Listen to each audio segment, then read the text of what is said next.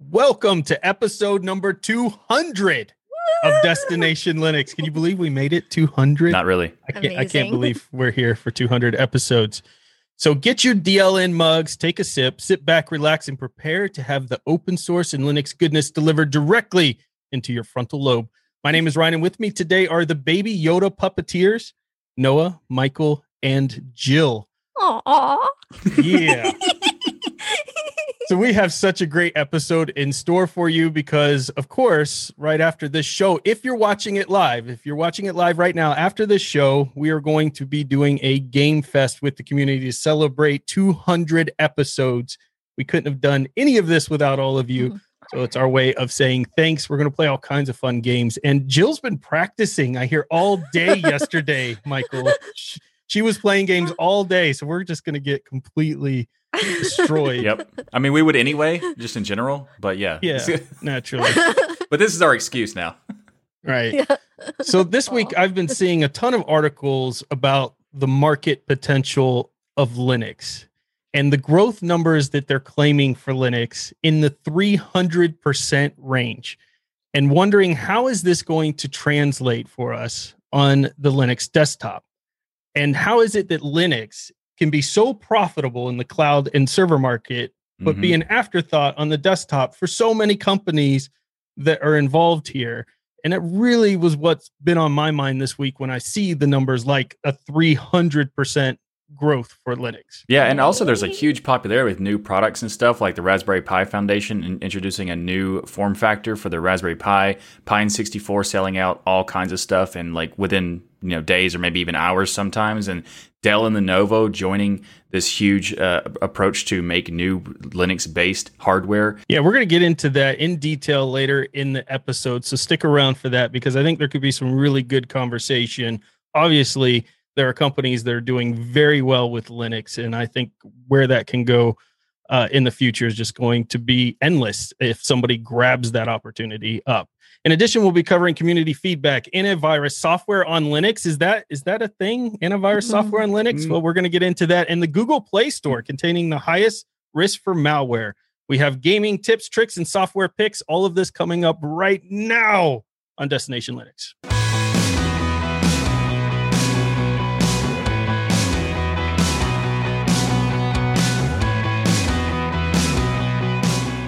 All right, Noah, so let's kick things off with some community feedback. What did our listeners send in for us this week? Noah writes in. That's a great name. He writes in to say, hey guys, first, nice show. Keep up the great work of promoting open source and Linux to the people. To add to the discussion of proprietary software on Linux, I think driver and core initiatives open source should be the only way. Otherwise, you cannot prevent major security problems. When it comes to using proprietary on Linux, I think Canonical tries to do that with snaps. However, for things like video games, proprietary is sadly the only way that they will ever be released. It will stay that way for a long time, but that is okay. Do you think there's a need for an open source Steam, which runs on all distros, allows for open source or proprietary software, maybe promoting open source, and allows for payments? Best regards, Noah. Well, so there have been a couple of attempts at that, right? A couple of open game markets and so on and so forth. I think when you start to look at the benefit or detractors to open source, I think it's important to first and foremost remember that there's nothing special about the code being open in and of itself, right? I could take proprietary software that was bad, that had bad security or had bad coding practices, and I can put a different license on the front of it and release it. And it doesn't change the way that the quality of the code, right? And so the quality of the code is not dependent on the software license. However, it's much easier, like Symantec did back in the 90s, to get away with saying that you have more encryption than you actually do if nobody can actually see the source code and see that you're lying to them. This is not possible in open source, right? We have a lot of eyes on the code, and so it tends to work out where we have a higher quality of code and more security. But I want to be clear that there seems to be a rumor that goes around sometimes that just because it's open source, it's better because it's open source. And I don't know that that's necessarily true. There's plenty of open source projects that have one or two developers, and there are plenty of proprietary projects that have a lot more eyes on the code. And so they are going to be more robust, more secure, and more featureful, and all of those things. When it comes to gaming, I respectfully disagree that I think gaming is always going to be proprietary. I think that for right now, for the foreseeable future, I can understand how we get there because game manufacturers and software manufacturers count on the revenue generated from selling those games. And indeed, that comes from those games being licensed such that they know they can predict the cost and what they're going to bring in for each one of those games. But I would submit to you that when you start to look at organizations like the Humble Indie Bundle, which have proven time and time again that people are more generous with their money if you give them the opportunity, if you first give and then ask them to support you. And I think that model has been proven both in production as well as speculated to be more a more effective way of engaging people and allowing them to support you. And in a certain way, it comes back to a lot of the same driving factors that support small businesses. A lot of people do business with the smaller business because they like the idea of being taken care of, and they like the idea that there's only one place to go and they have direct interaction with the people that are doing that. And we've watched that happen in open source. I just spent 3 hours yesterday or day before watching This Week in Matrix, which is a podcast put out by the people who fund the development of the Matrix protocol and Element, and they talked about what features are coming in the next few months. Now, I don't get that with Slack. I don't get that with Discord. I will only get that with an open platform where the project and the timeline is open, and it's open to discussion and feedback, and people have the opportunity to say, these are the features I want and these are the things that I don't want. And then you can see why the developers are making those decisions and then hold them accountable. And I think that's where open source kind of and I think it's interesting because I hear a lot of people making kind of a separate argument. I think you nailed that one perfect, Noah. But a lot of people are making the argument, well, if you don't want proprietary software in Linux, but you install Steam, right? And you've got proprietary software there with Steam. There's a big difference in when I'm talking about video games versus my entire computer giving metadata or giving information away, right? If a game manufacturer wants my email address and things like that, do I want to give it? No. But also, if they know what I'm doing in a video game is very different than companies who have software using browsers that know what I'm doing when I'm banking, what I'm searching for, if I have medical issues and history and the receipts of my purchases and all of those things. So I put them in two very different categories. When you're talking about gaming, I don't really care as much. I would love for it to be open source, but it's not a huge driver for me that I think we need to, find an alternative to Steam there, because who has done more for the gaming on Linux than Steam? Absolutely. To me, Ryan, it really is I compare it a lot to eating a meal out, right? If there's a dish I really like and it's my dish and it's a recipe that I care about and I want to make sure it lives forever and those kind of things, I want the original recipe so that I can make it at home, so I can give it out to my kids, so that there are no restrictions on those. At the same time, if I go out to a restaurant and I go out to a McDonald's or a Burger King or something like that, in that particular case, all I'm really looking for is to satiate my appetite for that one particular meal. Right. And so I kind of look at Steam or Netflix or Hulu all as a kind of that same approach. If I'm looking for something that I'm going to bank on, that I'm going to live on, that I'm going to trust, and I expect to be there, things like my email client, my web browser, my operating system, those kind of things are held to a much higher standard and a much higher bar than, hey, I want to play a game with a couple of my buddies after we're done here with Destination Linux. So I'm going to install this piece of software, I'm going to use it for a little bit, and then after I'm done, maybe I'll never fire it up again. Exactly. I agree with you. It's a totally separate bar. Well, and to the point about Steam, you can use the Lutris open source game manager for Linux, which is actually a really good example of using both open source software and proprietary to run games, whether the games are free or paid. Yeah, and Lutris is so good, isn't it? It's so great. And speaking of proprietary, I have used lots of proprietary software on Linux for my work and teaching, including Maya and Modo 3D animation software and DaVinci Resolve for editing and motion graphics. But now that the open source Blender 3D software has become an industry standard, with the help a lot of the Academy Software Foundation in Hollywood promoting the use and sustainability of the open source ecosystem for the VisFX industry, I am needing to rely on proprietary software less and less and less, which is just awesome. That is awesome. And it's the money funded from the proprietary is helping the open source programs like Blender. Yep, that's a really good point. So actually, they take that money and those funds that they gain and actually make the open source product superior to what's out there in a commercial offering, and then it's obvious where everybody goes. I love it. Noah has one more thing to add to his email. He writes in and says, P.S. If you're annoyed by GIMP, try Creatum. which is starting to replace GIMP and is already a standard when it comes to drawing. It basically fuses Photoshop and Animate into one project that is part of KDE. So I guess, kind of a different take altogether from the first part of his email, but interesting nonetheless. And Michael, your thoughts on this? Yeah, so for those who are not familiar, I'm actually a professional designer. I've worked with a variety of different software in this space. And if you've listened to the show before, you may have heard that I am somewhat negative towards GIMP. And I actually recently realized something that was, it's a revelation, sort of.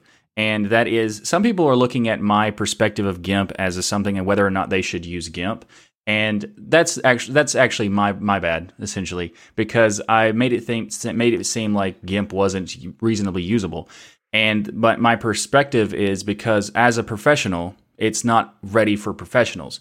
But 95% of the population aren't professional designers, and GIMP is perfectly fine for those people.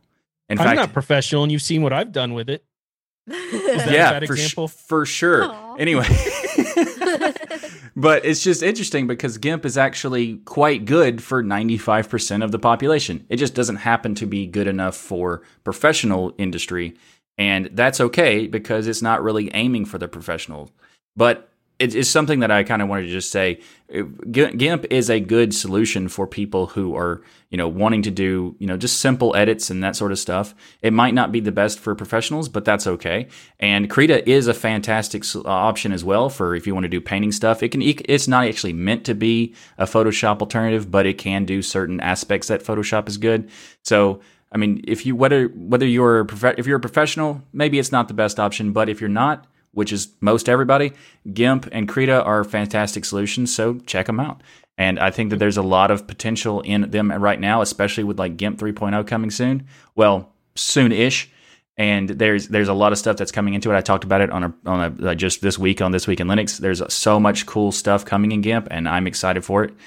Yeah, and speaking of that, Michael, I have moved all my students onto Krita for that reason, to get them off the Adobe suite. Yeah, I love it. Krita is quite good, and especially for the painting aspects, it's fantastic. Yes. And it's got good 2D animation as well. Mm-hmm. We love hearing from our worldwide community. What we want you to do is get the official DLN mug, fill it with some coffee, sit down at your nearest stool, and send us an email. You can send those emails to comments@destinationlinux.org. So, Michael, you remember last week where I was going to give out the information on the big announcement, and you were like, no, we have to wait till we're live, episode 200. Don't tell anybody for episode. Yeah, you remember that conversation? I vaguely remember that. Yeah, a little bit. Well, it's episode 200. Oh, so right. Am I allowed to finally tell people what's going on here? I will give you permission this one time. Feel free to do it, I suppose. All right, here we go. So, Yay. DLN is expanding with a brand new podcast.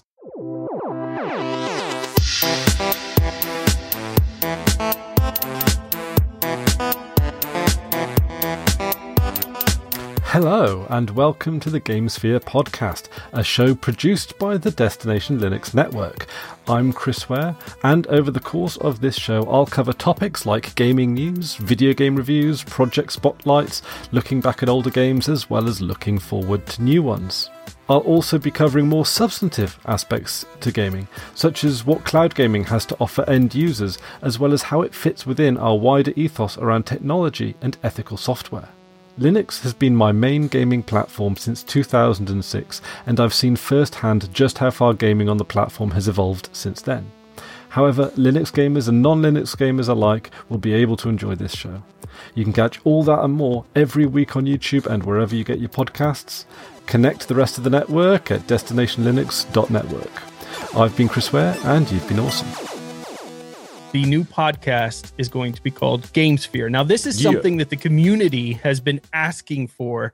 We actually had posts just last week where someone was like, hey, my son listens to all your podcasts. He's learning all this stuff about Linux, but I want him to also understand the gaming aspects and what's capable in Linux. And do you have a show that covers that? And we were like, yes, but wait, because Michael won't let me tell you yet. But now we can. So GameSphere is the new podcast out there. And perhaps even more exciting than that is who's going to be hosting, which is Noah. No, I'm teasing because Noah would be terrible at games. The new host is Chris Weir. So all of those in the Linux community are probably already familiar with Chris Weir's work. He creates a lot of video content, has a ton of subscribers, which are all now part of the DLN family. So we welcome them all to his channels, and he will be hosting GameSphere on the Destination Linux network. So go to your podcast, the intro. It's not an intro episode. I guess it's a welcome episode, you would say? It's like a promo thing. It's already, if you'll find it in whatever podcast app you use, because it's in all the directories and stuff like that. So it's in iTunes directory, Spotify, etc., Amazon Music, whatever. So just go and search it in your podcast app and you'll find it there. The first episode has not been launched yet. That's coming soon, but it is there, and so you'll see you'll be able to listen to the promo thing. And it's kind of interesting, because I just now realized that we named the show accidentally with a rhyme. It's GameSphere with Chris Weir. Oh, wow. Wow. Look at that. We meant to do that. Shut up. Oh, yeah, right. I didn't just realize that. We was totally on purpose.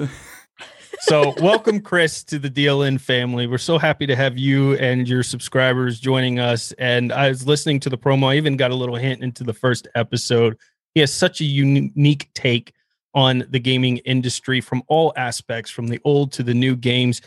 And he's got that British accent, so you just want to listen. That exactly. Kind of helps. Yeah, there you go. Makes an improvement automatically.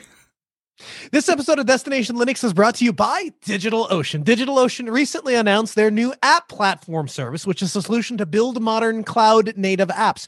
With app platform, listen, here's the thing. DigitalOcean has been on the cutting edge since day one. They were the first VPS to offer all SSDs. When nobody else was doing that, they were doing it. Now SSDs are standard. Nobody thinks of it, but DigitalOcean, they were there first. This app platform is the next way to iterate. Everybody knows how to set up a LAMP stack. Everybody knows that you can use DigitalOcean's one-click deploys to get those to work. What their app platform allows them to do is let's DigitalOcean do the heavy lifting. You just decide what you need. Node.js, Python, Go, PHP, Ruby, static sites, etc. DigitalOcean, with their app platform, will run all of those apps on their own infrastructure, so their costs are significantly lower with other products. Plus, they built this app platform on top of DigitalOcean Kubernetes, providing smoother migration paths so that you can take control of your infrastructure and get it set up. And of course, the folks at DigitalOcean, they love that you are here with us today on Sunday, hanging out with us as we record this episode of Destination Linux, and they want to give you a special treat for doing that. If you go to do.co/DLN, that address again is do.co/DLN. It says to DigitalOcean, hey, I learned about this from the folks on Destination Linux, and I want $100. And DigitalOcean is going to go say, if you're friends with the guys over Destination Linux, then we're going to give you $100, and they're going to give you $100 credit to get started on their app platform or anything else you want to use on DigitalOcean. Again, you can get started by going to do.co/DLN, take that $100 credit, go spin up a couple of monster servers for a month or a bunch of servers for 2 or 3 months. But in either way, make sure to thank DigitalOcean for sponsoring this episode of Destination Linux. So let's talk about something that's an interesting conversation we've had about, like, in the community, the antivirus aspects of Linux. So is it time for an antivirus software on Linux? When a new malware or virus hits Windows, nobody blinks an eye. It's barely newsworthy, and people are like, oh yeah, it happened again, whatever. But when it hits a Linux system, the whole world just, well, I guess mostly the so-called tech journalists just go mad and just go crazy, like, Linux is so dangerous, but it's just even if ridiculous. You find out it's been patched like 2 weeks ago, even if you have to have like direct access to the machine and already have it apart to exploit it, it just hits all the headlines like, oh my gosh, Linux has a virus. No, exactly. It's like there's a huge problem, except it's already been fixed and it's not really that big of a problem in the first place. They'll actually say stuff like it's we kind of do that to ourselves with the whole Linux can't get viruses. That's true. That's fair. Fair. People shouldn't say that. Say it can't ever. Does it execute code? Yes. Then it can be compromised. But most of the time, it's the funny thing is that they say like these headlines are like huge threats, but they're also like attack vectors, maybe. And most of the time, they're not even attack vectors. They're mostly like, for example, they'll be like, there's this huge hole in security, but you'll actually need to have physical access to utilize it. So it's not that bad, really. But we're gonna act like it is. But at the same time, there are already a lot of antivirus software on Linux. There's ClamAV, there's Bitdefender's Gravity Zone, there's ESET. They have their own. Even Avast has a version for Linux and that stuff. So are these options important? There is even a reason to have antivirus on Linux? What are your experiences and that kind of stuff? So let's start with Ryan. What do you think is antiviruses necessary in the Linux world? Well, I think what Noah said is one of the big highlights I want to make in this topic is that we as a community, and I see this in distros, by the way, when they're talking about their distro, will say, want to not get viruses, come to Linux, or, utilize this. What are some of the advantages using Linux? You can't get viruses. I've seen that wording exactly. And that's a mistake. I mean, yes, there are reasons why it's less likely or more difficult, or we can create YouTube videos where we go download all the Windows viruses and try to execute them and they do nothing in Linux. And that's a lot of fun. And there is truth in the fact that certainly Linux is more locked down in general by nature, but to act like it can't get viruses is wrong. And it's a big threat target now. This is one of the things that I see a lot is people go, the reason why Linux has no viruses for it, or not very many, is because it's a small attack threat, because it's such a small part of the desktop. But you're talking about something that nearly every company, government, military, the space program, all of these huge, massive targets, Microsoft, Amazon, all of them utilize this stuff behind the scenes. So there is probably, you could make the claim equal to, in some cases, if not more, considering it runs the entire cloud, of a threat opportunity for people to want to write viruses, certain types of viruses, certainly government threats and things for Linux. So I think it is a big target. You do hear nobody, and I mean nobody, at least in my 4 years, talking about, hey, once you're done with that install, make sure you set up an antivirus, a good antivirus or malware software program. It just never has come up once. And I think we should be, to answer your question, Michael, encouraging people to at least install things like ClamAV and have antivirus, because I think the attack vector is becoming, the attack potential, the honeypot is becoming so large in Linux that if somebody could get something to spread, it could do so much damage that we should be doing this, along with firewalls and other things, of course. What do you think, Noah? I think that both of the extremes are false. I start from the premise that Linux in general is a more secure operating system. And the people that say, well, it's just code is code, and so it can be executed on Linux, it could be executed on Windows. That's not true. There are a variety of different things that stop malicious code from being executed on Linux. We had privilege escalation inside of Linux before it was even a dirty thought in Microsoft's head, right? Then now that they've gotten there, we've moved entirely on to things like SE Linux and containerization and virtualization and all of the other things that add extra layers of security between our potential attackers and the target. I think that the appropriate response to newfound attacks and new threat vectors is to seal those threat vectors and prevent those attacks, not necessarily to have one piece of software that runs on the machine and we artificially trust that it is the arbiter of what's good and bad. I've watched antivirus, very well respected, very well known, tens of thousands of dollars per year for the subscription fee kind of security apparatus that a lot of businesses run. I've seen those fall flat on their face and allow a user to click on a specific link that we know has malicious code, and then install that piece of software that then generates cryptoware or something like that. And I've watched those situations to unfold, only to ask myself, how effective is really an antivirus software? And so I think from the same perspective that I tell people when I'm teaching them about firearms, that the best safety on the firearm is the one that's in between your ears. The best way to avoid malicious code is to understand what you're doing to your system. Don't copy and paste the terminal commands off of some website that you found. Don't just add some random PPA, but understand what the code is doing and understand the responsible way to go about entering into the community and saying, is this a safe thing to do for my computer? That's a far better recipe for success in keeping your machine safe, understanding the technology, than it is just relying on a piece of software and saying, okay, I'll install this and then it'll keep me safe from viruses. What do you think, Jill? Yeah, so I actually had read an article not too long ago that interviewed Red Hat, Canonical, and System 76 about this very issue and the need for antivirus software on Linux. And they actually all said, as long as you keep Linux patched and updated, they weren't worrying about it.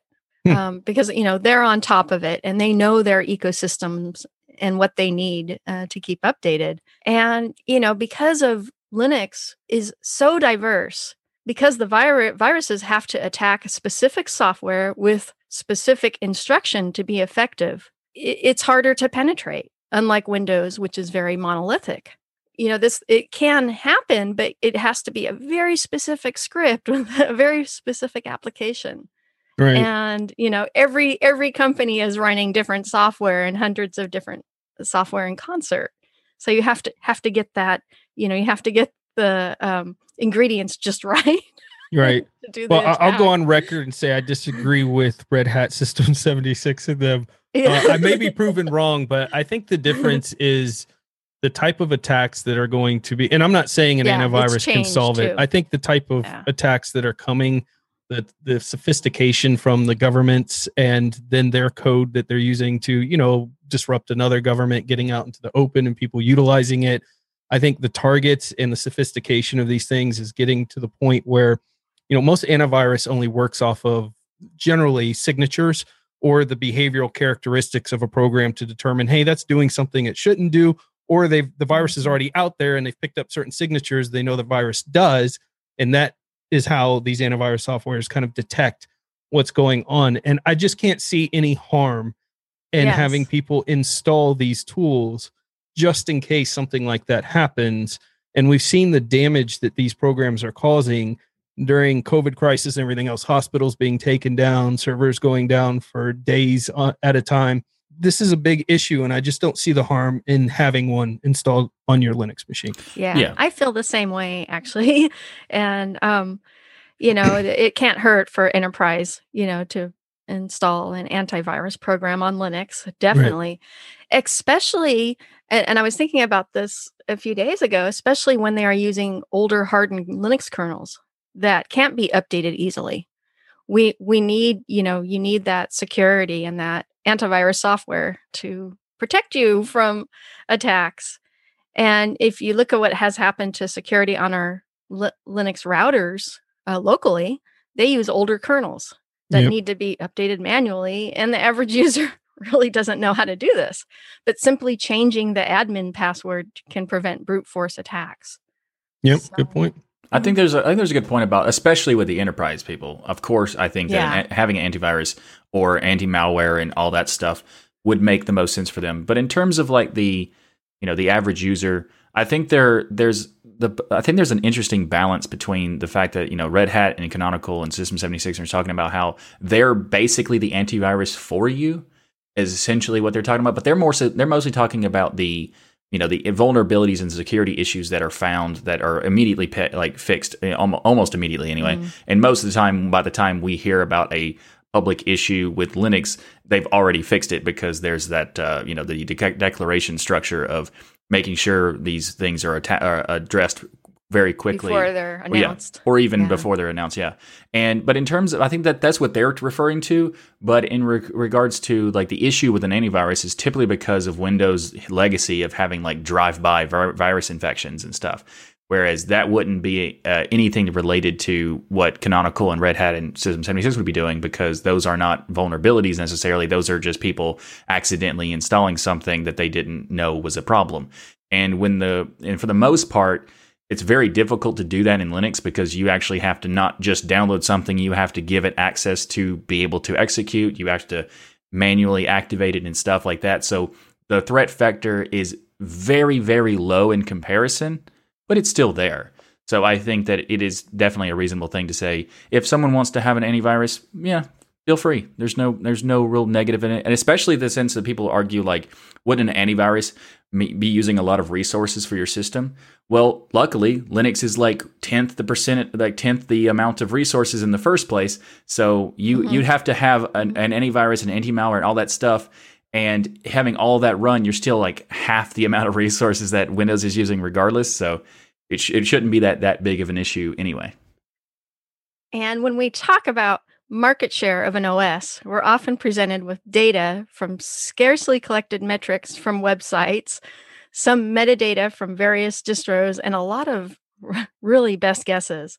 But what you rarely hear people talk about is the market share as a financial growth analysis. Fortune Business Insights published an analysis stating the global Linux operating system market size is projected to reach $15.64 billion by the end of 2027. Billion with a B.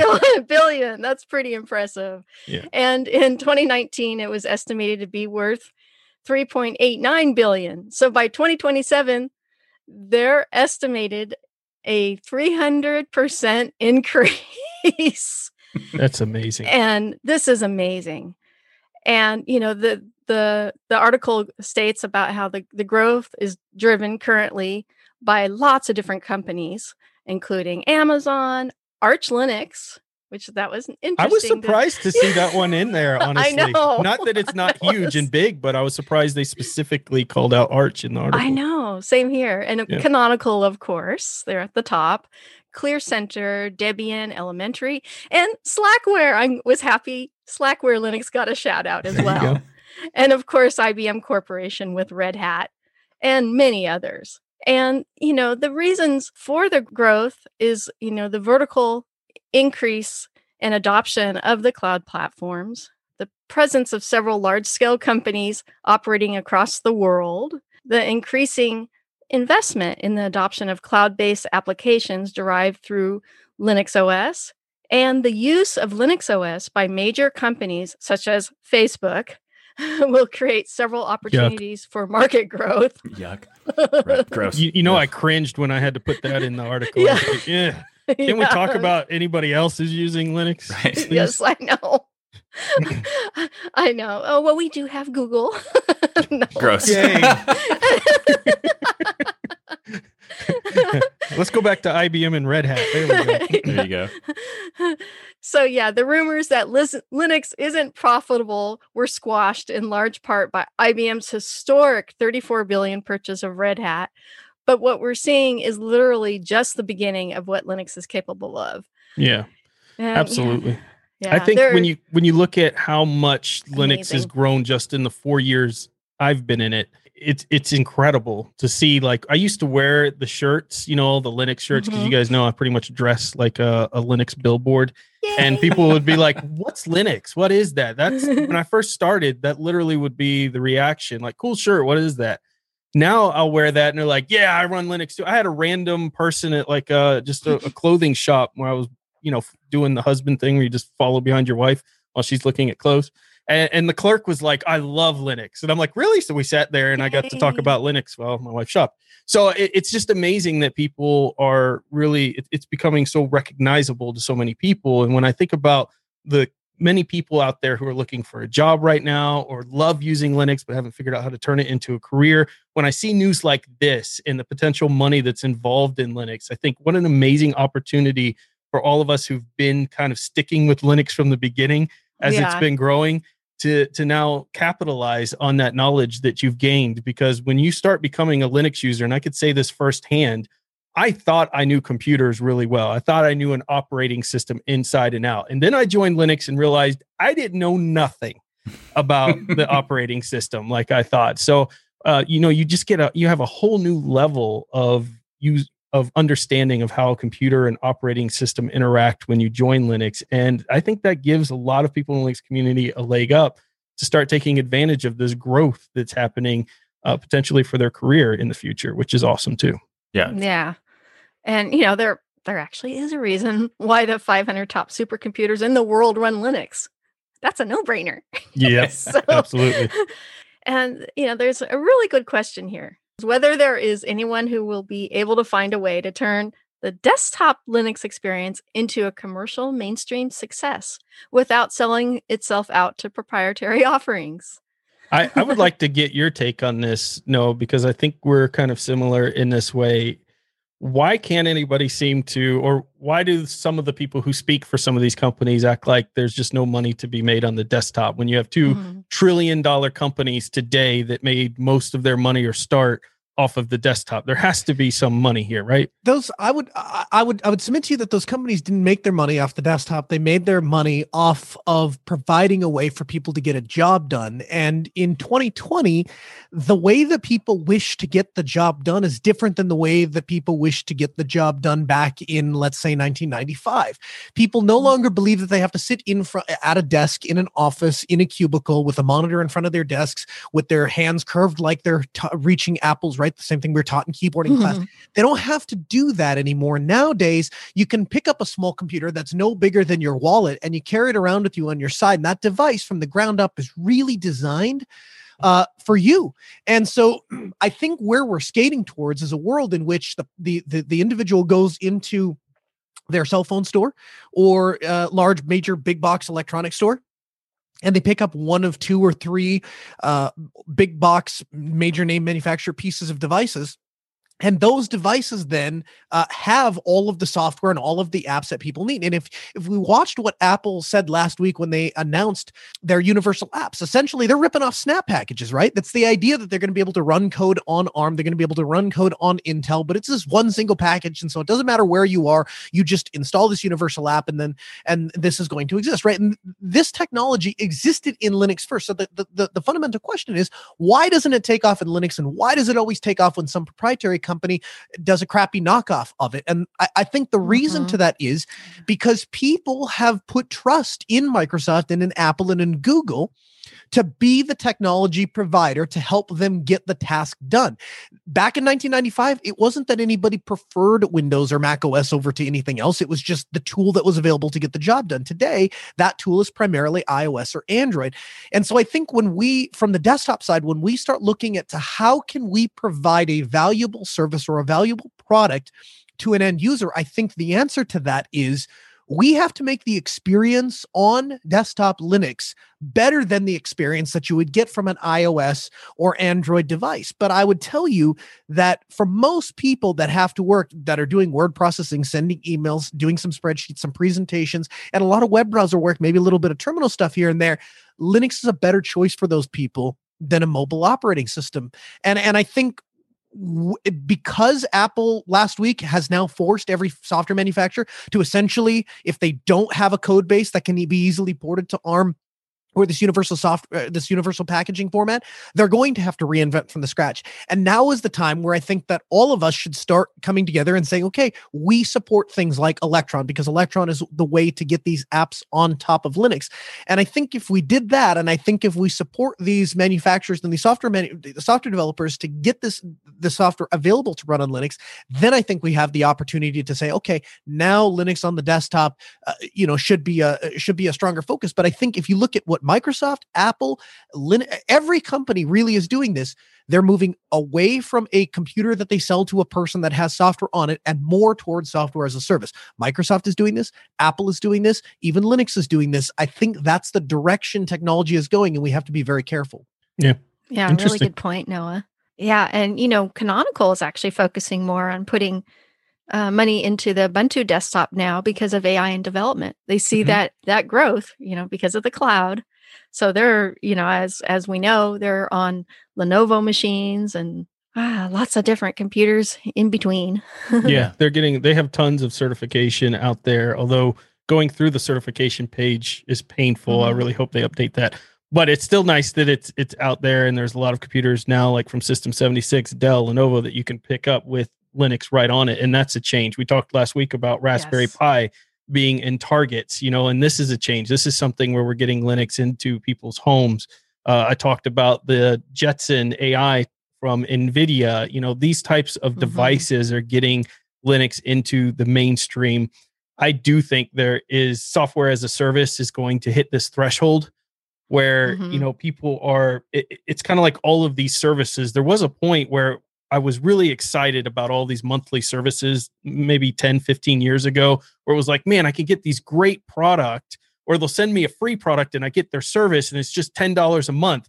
But at some point I looked at my bank account and I had like 10 of these different services, and I'm like, I can't afford this anymore. So there is a breaking point where you start having so many monthly services. I'm going to have Office as a service. I'm going to have Windows as a service. I'm going to have, my browser as a service. I'm going to like that. It gets to the point where you just can't even afford it or to be on it. And that's going to create a backlash where people are going to come right back, slingshot back to, I want to own my stuff. I want to have it on my desk again. Now that swing could take 10 years or more to happen. But if you look at the industry, when we went from mainframes to personal computers and all this stuff, the swing has happened historically over and over again.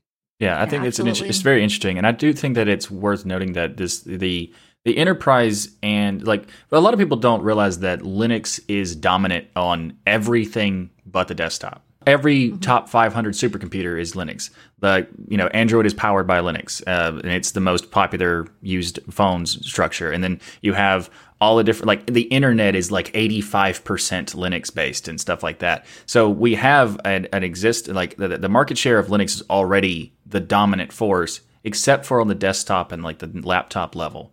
And that is something I think is interesting that will happen. When it will happen, I don't know. But you mentioned Android, Michael, and well, I have another bone to pick with Android. I mean, it just happens to be the fact that it's based on Linux, not because it's the best example of it. I think it's the worst example of Linux because it holds nothing true to what we expect in Linux. But yes, I guess there is some base of Linux in it. So in the news this week, turns out Android Play Store is the #1 source of malware for Android users, which I thought was interesting because I would have guessed. Right too.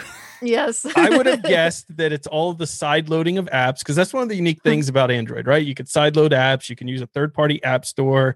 There's just a lot more access and user control, especially if you unlock your phone for going to malicious sites or different themes or game stores. But a recent study by Norton LifeLock went to uncover the mystery by studying 12 million Android devices. So this is not some small study where somebody said, hey, I had 4 phones and I've got most of mine. This is 12 million devices over a period of 4 months. They looked at more than 34 million APKs or Android application installs for 7.9 million unique apps. So again, huge study. They found that between 10 and 24% of the apps they analyzed could be described as malicious or unwanted applications.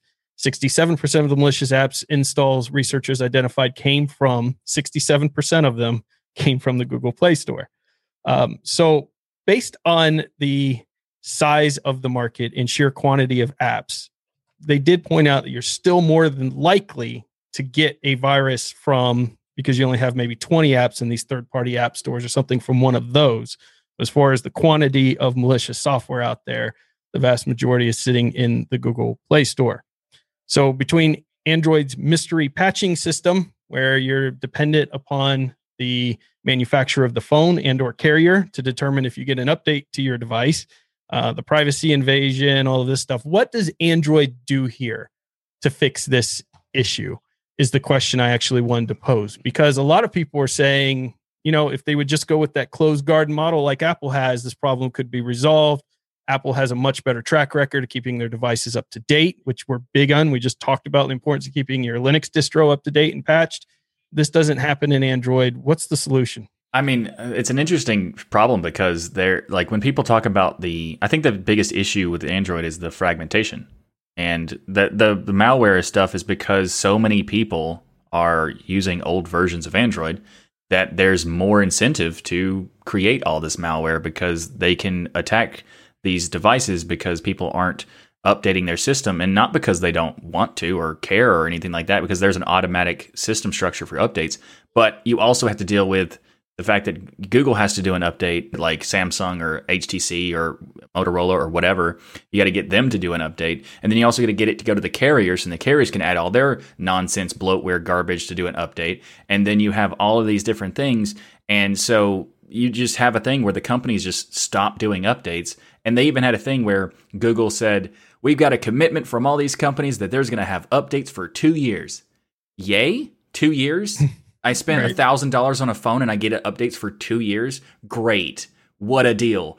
And like they have that situation. And I think the problem mostly with all this malware and all these issues with the malicious apps is because these people are trying to bypass issues with the fact that they're not getting updates and they're trying to get application support and they can't get the application support and all this other stuff. And I don't know how Google can really fix this problem, but I think that's the biggest issue they need to address, because once the whole idea of like update your system, patch your system, all those things, where in the Android world, you can't necessarily do that all the time, or some cases ever. Yeah.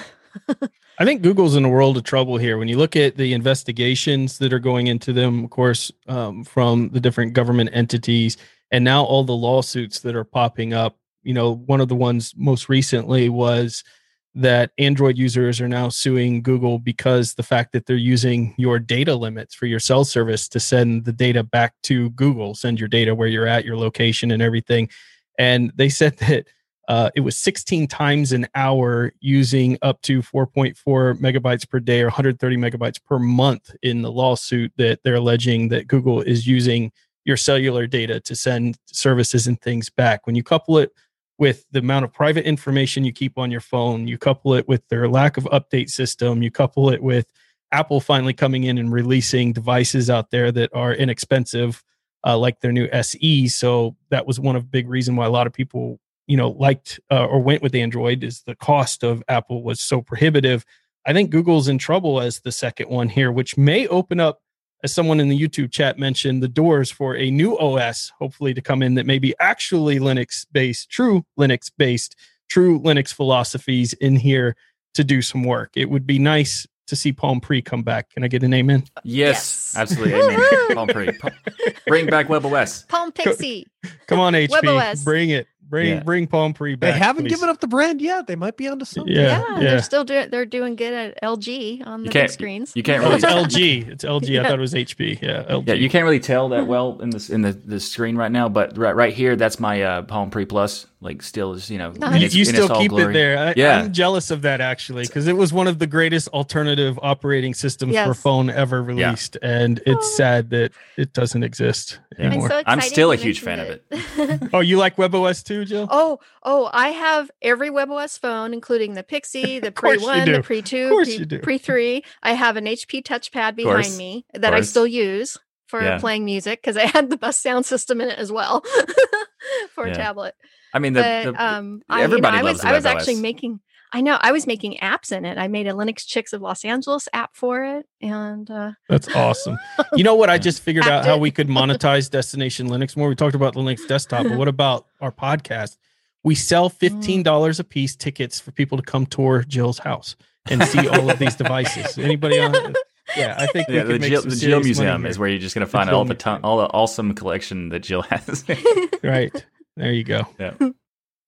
This episode brought to you by Bitwarden. Great password manager that we use and trust is Bitwarden. Bitwarden lets you set up things like a PIN to easily access your password manager, as well as additional authentication such as master passwords and adding passphrases into fingerprint security and all this, so much more to keep your passwords safe. Bitwarden is the easiest and safest way for individuals, teams, and businesses to store, share, and sync sensitive data. You can go to bitwarden.com/DLN to get started with your free account.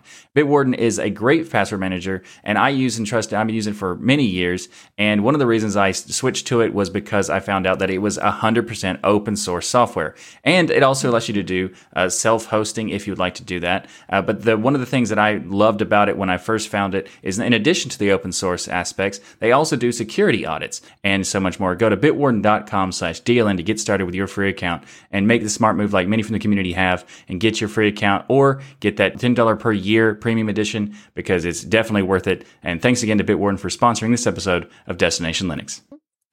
So let's get into our gaming section. And I know what everybody who is here watching us live for our 200th episode, we're streaming on YouTube, we're streaming on Twitch out here, is excited for. And that is Game Fest happening at 4 p.m. Eastern today. So we're going to play some awesome games like Xenotic. Yeah. We're going to play Super Yes. Tux Kart. We're going to play Among Us, and we're going to see who is the sneakiest liar amongst the DL crew. I'm interested in this one. I'm wondering how good Noah's going to be at this. You know, he's a little shady over there. But the game I want to talk about this week before we get into Game Fest is Flight Gear. So even people who claim, like Noah, that they don't play video games, they do. They get caught red-handed with some very great simulators out there. Like, it's not a video game, it's a simulator. And one of the most popular simulators is a flight sim. And the good news is there is a very advanced flight sim that is open source that runs natively on Linux called Flight Gear that you can get started in. Being open source, the file formats are easily accessible, support standard 3D model formats, and much of the simulator configuration is controlled through the XML-based ASCII files.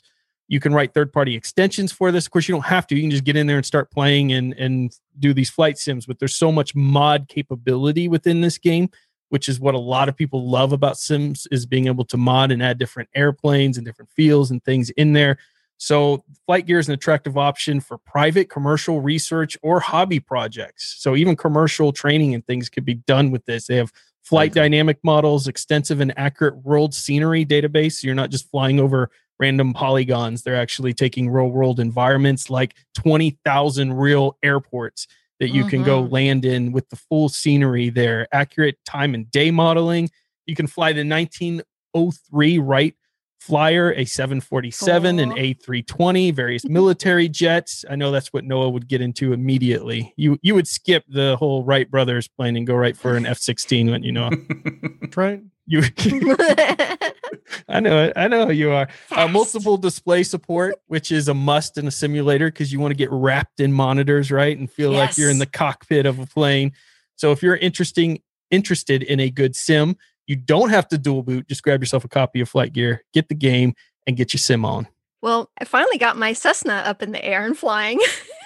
Really? Folks, you got to read the tutorials. I have played with